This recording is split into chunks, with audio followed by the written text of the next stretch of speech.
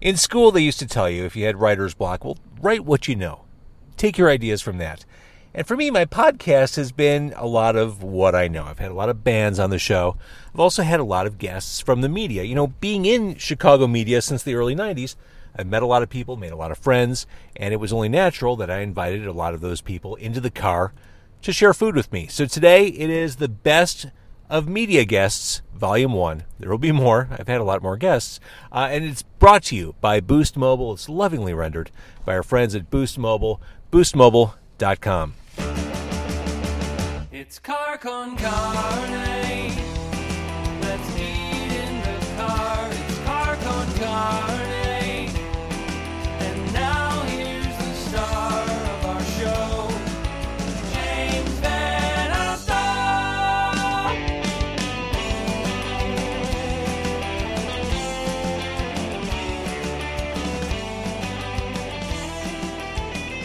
So like I said, it's the best of media guests, Part 1, Volume 1. There are a lot to get to. I just wanted to blast through a few this week. Fun guests, a nice variety, a cross-section of people who've been in the car. And I wanted to start tonight with my first and really only remote broadcast guest. I was in San Francisco on business at the end of 2016, and I knew that Matt Pinfield lived out there. Now, Matt, you probably know or remember as the host of MTV's 120 Minutes for years. He was, for a lot of people, the source of new music. He was credible. He was clearly into the music. He was friends with all the bands. And he has this unmistakable, gravelly, deep voice. So when I went to San Francisco, I made a plan to get together with Matt over cheeseburgers, which we ate in front of his house in San Francisco. And we started by talking about just Matt's role on MTV. I was a messenger. You know what I mean? Like, I feel I've always been the messenger. And one of the things I've said is I'm a music enthusiast, not a music elitist. Right, and that is a clear difference. Because you know those people who are snobby and pissy about how much they know and what they know. Yeah. Not you. Who cares? I mean, you know what that, and like, I just look at that and $5 will get you a venti coffee at Starbucks. Exactly. Actually, it won't. But it won't. Probably not. I go for the iced quad venti, which is like a $6 drink. It's stupid, dude. That leads me to something that bugs me. And I'm thinking you'll agree with me. This idea of guilty pleasures. You're talking about music elitism. I used to think maybe in the 90s when I thought it was too cool for school, working at Q101 or whatever, I believed that things were guilty pleasures. Now that I've gotten older and smarter, it's just stuff you love. And it is. And you know, it's funny. There's the thing in the book, which I love because I'm in a band, as a teen in the 70s, young teen, playing the teen dances for, junior high school. Sweet. In Jersey, right? And we're doing Bowie, Aerosmith, Kiss, even Roxy Music of Van Morrison, believe it or not. And then I could just BTO, whatever it was. And it's really funny because when you're a kid, you're so much more self-conscious. So I remember buying the ABBA single SOS, which is their best song. Yeah, it is. That builds a great momentum. It does. Uh-huh. Beautiful. The production. The Mad Caddies version of that is awesome. It is. Mad Caddies killed it, right? It's a great song. But when I was a kid, I'd put the window down. I don't want nobody in the neighborhood to know I was listening to ABBA. As we continue down this list of Best of Media Guests, Part 1, let's move on to Johnny Mars. If I haven't mentioned it yet, I'm James Van Alstyne, and for a brief moment in time, I worked at WXRT. And the job I took, I had two different jobs there. I was the music director, but more prominently or more well-known, I replaced Johnny Mars on XRT. It was an interesting time. How long did you last there? What were you there? Johnny. I mean, don't mean it that way, It was 9 months. I'll never forget, they cut you loose, then they had a staff meeting, and I was invited not to attend. Norm said, well, we are like family, and we just need to kind of come together, understand what's going on. Here it is. They cut you loose. I'm coming in. Rather than, say, okay, here's what's going on. We're all together now. Here's the new plan.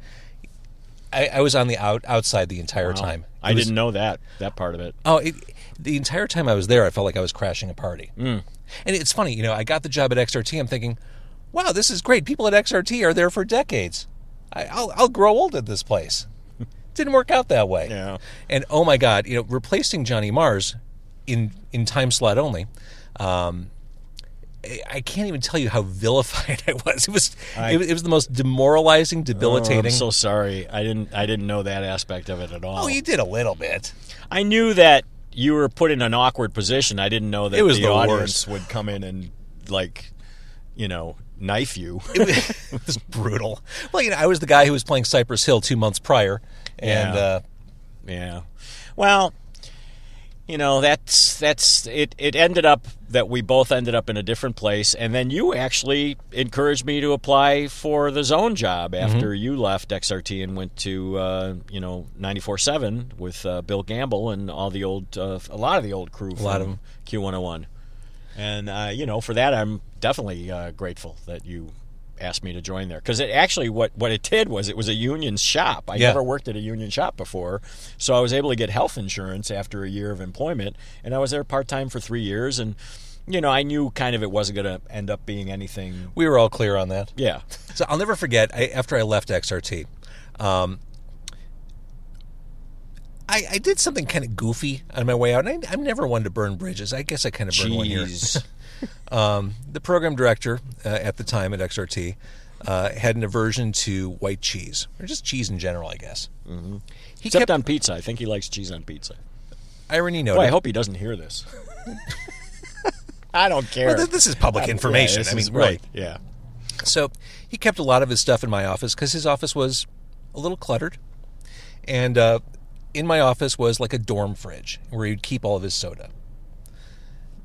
I left a block of cheese on top of his soda before I left. It was kind of a goofy little prank. It took on a life of its own. It was the most ridiculous thing. In hindsight, the me of today wouldn't have done that. The me back then was kind of frustrated. Hey, I remember your life a little bit back then. I heard stories that you would be getting into the office at 8 in the morning as the music director, and then he wouldn't show up till noon or 1, and then have to deal with all the calls that were waiting for him. And you were sitting there waiting for a music meeting to happen. It didn't happen till like 3 or 4, and I think you had one new baby at the time, or were Correct. waiting. Oh no, I was at that point. I had a baby months away. It was imminent. Right. And you were going home to have dinner with your wife and then having to come back and be on the air. It was So great. you were there from 8 in the morning till it sounded like my El Paso job. It was a little bit, It wasn't nearly as grueling, but I did this thing, and then suddenly Chicago Magazine does this. Oh yeah. Like anniversary retrospective on XRT. It's like at that point it was the 30th anniversary maybe of XRT, 25th. I don't know what it was. And the lead of the story is the cheese thing. I know. It did take all on this a life history, of its own. all this history, all these legendary jocks, you and Terry and Lynn and Frank and Bobby, all that stuff got pushed down because of this goofy story from this guy who, statistically speaking, never even worked there. In the history of XRT, I was there for 9 months. Yeah. It's like I was never even there. A blip. Yeah. Uh-huh. Yeah. One of my all-time favorite guests, to say nothing of favorite media guests, is Abe Cannon. I've known Abe for years. He hosts his own podcast, The Superior, Abe Cannon on Hold. And he's been on a few times. And one of my favorite memories with Abe was when he came on the show with Bass, who's also part of Abe Cannon on Hold, and Tim Virgin, another repeat guest. All friends of mine, all people who I love, and all people who make me laugh. And we went to Riccobenni's on the south side for breaded steak sandwiches, which are amazing. And this was end of last year, December of 2017. And we talked about the way that people react online to celebrity deaths. Charles Manson. That one really hurts. 2017's really taking out our favorites. Is that what you said, Bass? No, On social media... Did he really say that? You know what? I meant to text you that too. Damn it. Bass and I have noticed, on social media, people get so maudlin about people they've never met. Oh, yeah. Whenever a celebrity dies, the dude from Steely Dan, that one really hurts. Yeah. Fuck you, 2017. Well, the funniest thing is, I remember I've said that before. I'm like, God, all these people are mourning all these people's deaths.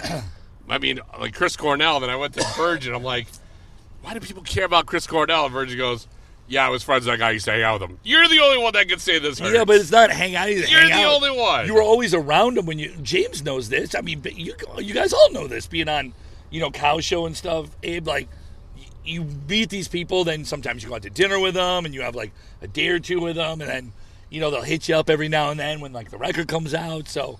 No. It's not like I was hanging out. No, that doesn't happen to any of us. Yeah, That sorry. That's never happened to me. Not once. The only person who's like to This me is the Shut wrestler X-Pac.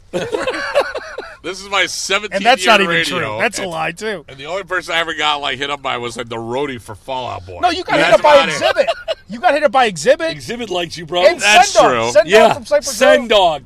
I was even worked with Sendog at the record Sendog, company. anytime Sendog He comes won't out, even know my name at this He point, always- but he knows you, though. he always texts Bass. Yo, Bass. He knows, but yo, Bass, what's up? This shitty bar for an after set. Yeah, man, you True. want to roll up one for, Yeah. come one for the, yeah. Come on Give through. you- Fair enough, fair enough, Come on, fair G. enough. No, but the fake outrage when someone dies. Like Yeah, just- I never post anything when someone dies. And like if my family member died, how come these people don't give a shit when their uncle dies? But when like who just died? Did Skippy David Cassidy. David Cassidy. Charles Manson. Yeah. I remember watching TV and seeing David. It was just like one of my little brothers. Damn you, 2017. You're with the Angels now. It's because of Rest in you I glory. decided to get up and become an accountant. Rest in glory, Now, my I don't brother. want to say anything right now because now I'm going to go back and look at my Facebook page just in case I wrote anything. Dimebag Darrell, rest in glory, my brother. Yeah, Although- brother, it's been 13 since we've seen you. Oh, I that's can't- the worst. Yeah. That's the worst. Yeah. Bro, it's been 19 years since I lost Dime. Shut the fuck up. You didn't lose Dime. He doesn't give a shit about you. Rest in glory, my brother. I know he's up there right now. No, if this whole heaven and hell system works, Dimebag probably didn't make it upstairs. Yeah, Right. he probably I'm did just not. guessing. He might have. Who knows? At best, he's hanging around in that purgatory Yeah, floor. exactly. At best, he's in Waiting purgatory. for his number. He's at purgatory with Kurt Cobain and John Ritter or some shit. Trading off heroin needles. He's not upstairs. He's hanging out with Lane Staley right now. How did John Ritter end up with Kurt Cobain? He was Don't all that you was worry. wholesome and pure. Don't ask. He And by lived- the way, he lived with John, two girls. you were special to me in my heart. That Three's Company episode were Some you creep is and walking up on us. This guy I know done? that guy's walking up. He's in all army fatigues. Yeah, he's got fatigues on. Oh, your South side of Chicago, shit. home of I bread and I steaks. just realized Tim's Hold on. windows. I gotta roll the window up. That Bread and dude. steaks and carjackings. When you're wearing all forest camo in the Maybe we should city. move the car. Best of Media Part 1, Car Con Carne. I had a lot of media guests and friends come to my car to eat food and chat. And back in mid-2016, Amy Guth joined me. Now, Amy is a well-known force of nature in Chicago media. For years, she was the general manager of the Red Eye newspaper. You've probably heard her on WGN radio through the years, countless television and radio appearances. She most recently was elevated to the head of the Midwest Independent Film Festival. And back in June of 2016, we talked about her documentary work with her taking on online harassment. And we'll get to some of that conversation. But first, puns. Amy Guth is sitting shotgun, a return guest on Car Con Carne. And Amy, you have so much going on. I figured we would talk about it over scones. Yeah, and as coffee. one does. As one does. We're at a place called Scone City, which is an entire city fashioned from scones. And it is a source of endless puns around the word scone. When we decided to go here, there was a pun exchange. Scone Loke was my favorite. Thank you. Although, full credit to you for Scone Thugs in Harmony. Yeah, that was a good one. And at some point I'm going to rework the entire lyrics to Alone by heart to be about scones. Scone Ranger, Right. Scone Crawford. I I bet law enforcement doesn't know what to do with this. They don't, and that's the issue. If you get up to a high level cybersecurity person, that's fine. But if you're terrified, you print out your tweets and you walk into a police station, nothing is going to happen, most likely. They'll say, we'll keep an eye on it. Yeah, If anything else happens, make sure you let us know. And sometimes that next thing that could happen could be you getting beheaded or raped or whatever, and that's terrifying. And so there's a law enforcement piece. But I think the narratives around it are really the big piece, because if the message that we keep sending is this is the normal thing, and if you can't handle it, don't be on Twitter, don't participate. And that's where I call foul, because everybody has a right to participate with the expectation of relative safety. A little bit of Car Con Carne history. The show started years ago with a friend of mine, 4 years ago, with a friend of mine named Mike Bratton. And the idea was we wanted to do a barbecue podcast. We thought we would just go to different barbecue restaurants every week, record the show, and just kind of BS. Of course, there aren't that many barbecue restaurants, but also we learned that if you record inside a restaurant, there's so much ambient noise, it sucks. So we had the idea to record the show in my car. Well, long story short, Mike moved to New York. He's a voiceover artist. He's closer to agency work. And that left me figuring out what to do next with the show. And I decided I wanted to keep doing it. I loved the idea of Car Con Carne.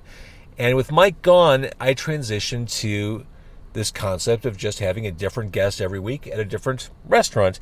And my very first guest, as I kind of relaunched and rebranded Car Con Carne, this was in November of 2015, was radio compadre, is that the right word? A radio colleague, friend, Alex Quigley. And we talked about album sales. It's so funny. I watch album sales, and I watch what goes on in music on a regular basis. You mentioned Versus. I remember when that came out, debuted, sold like 1 million copies right out of the gate. Can you imagine, in your wildest dreams, an artist being able to release an album first week, selling anything more than 25,000 copies? You mean like a new artist? Yeah, or any artist. It can't be done. It would take... I bet you if Taylor Swift really tried to make it happen, she could make it happen. It would not to 1 million. It's changed that much. It would be something like where she doesn't even like give anyone anything, and you have to buy the whole thing up front. It would take someone who's worked their entire career to reach the apex of the music industry, and a giant stunt. Yes, to even get close. You're right. And here's the thing: to be certified as a gold-selling record, you need to sell 500,000 copies of an album. Mm-hmm. It's at the point now where for an artist to hit gold, it's almost like being a Scientologist and going clear. It's one of those things you've heard about happening. You think it might be attainable, but it just doesn't happen. Congratulations, Katy Perry. You've reached OT level 6. One of Chicago media's biggest rock stars, I mean, true rock stars. He walks in a room, everyone knows who he is Mancow. I've been to lunch with this guy, and it's stunning. Sitting at the table with him, just people rubberneck and crane because Mancow is who he is. He is a larger-than-life personality. And we went for hot dogs. It was May of 2016. And we talked for so long, I had to break the episode up into 2 parts.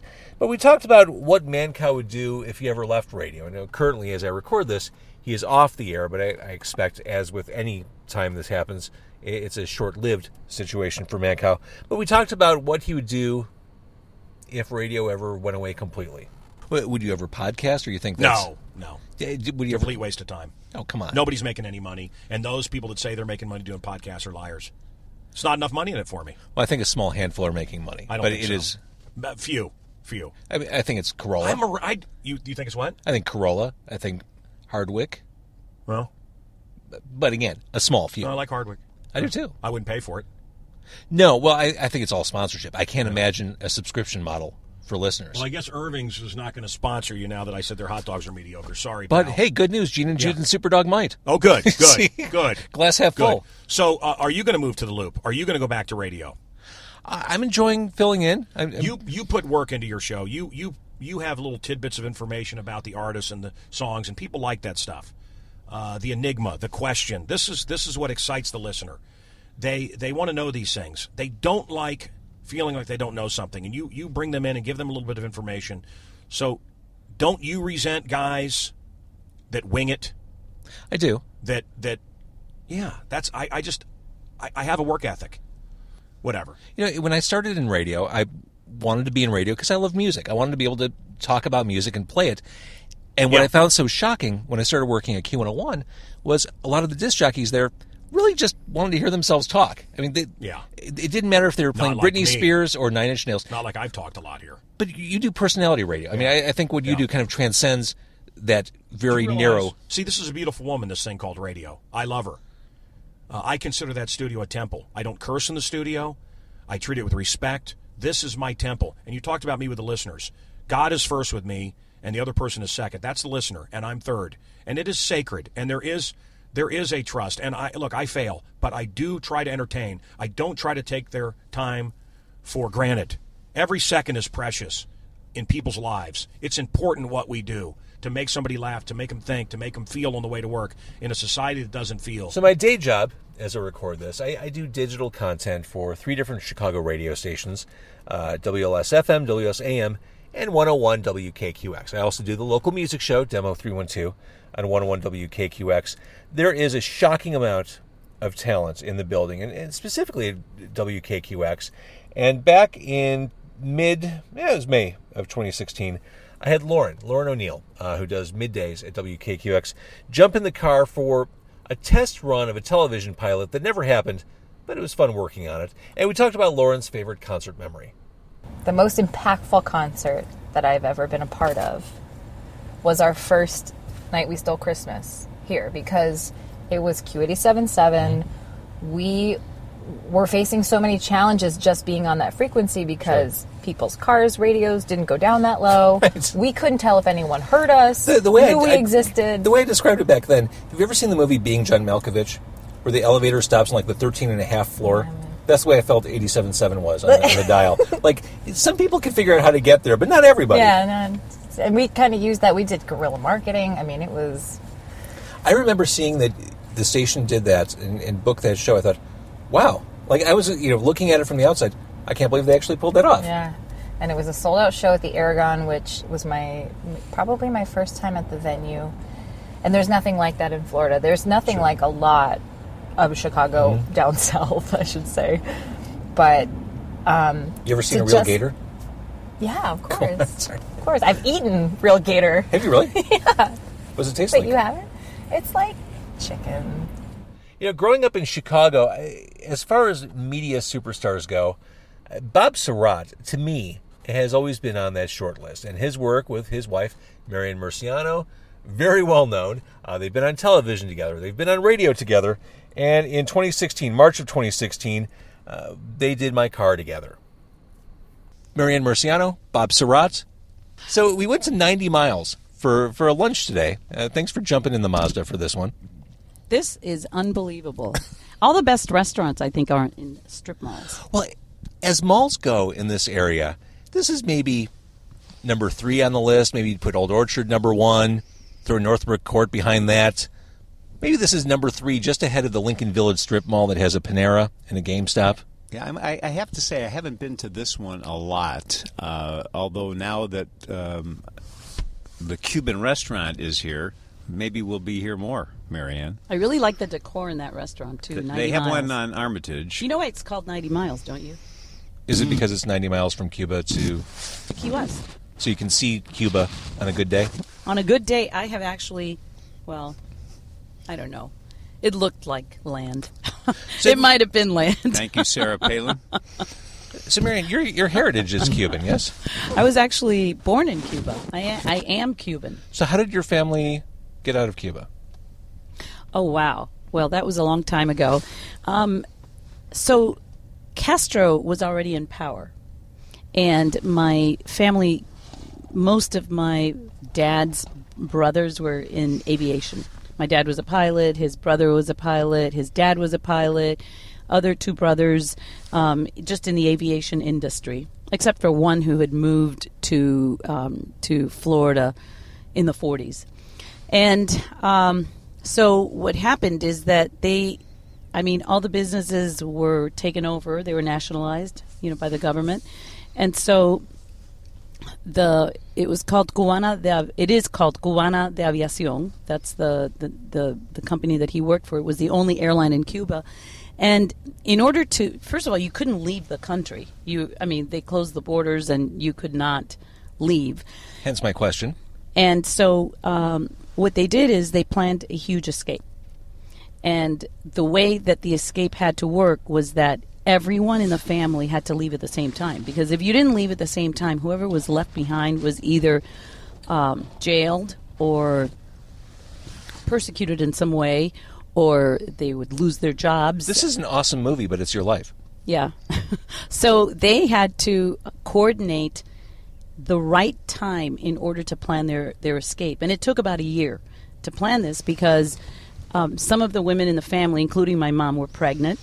And they didn't want to leave until they had their kids because they didn't know what they would find for real in terms of hospital care and all that. And they didn't. I bet wanna, they were frightened. I mean, that sounds terrifying. It's scary. Imagine you're pregnant and you're gonna have a baby soon. Maybe your third. In two cases, my mom's case and her sister-in-law, their third child, and they just thought, no, the child should be born in Cuba. Then we will take off. So when all the women were done having babies, the last ones were on December 4th and December 5th. And within the next month, all the brothers left with their families. And what they did basically was they said, they were trusted by the government, by the way. They were pilots. And they said that their mother was in Florida on her deathbed and that everybody in the family needed to go for a weekend at least, for a few days, to say goodbye to her. So little by little, on different flights, within a span of a couple of weeks, everybody left. And that's it. The best of media, Volume 1 on Car Con Carne. Thank you so much for listening. If you like this show, please feel free to share it. Tell a friend. We are on iTunes, Google Play Music, Google Podcasts, Stitcher, anywhere you find podcasts. I think I'm still on iHeart, right? iHeart and TuneIn, yeah. And there, carconcarne.com. Thank you again for listening, and thank you again to all my media friends for playing along. And the podcast is all brought to you by Boost Mobile, naturally.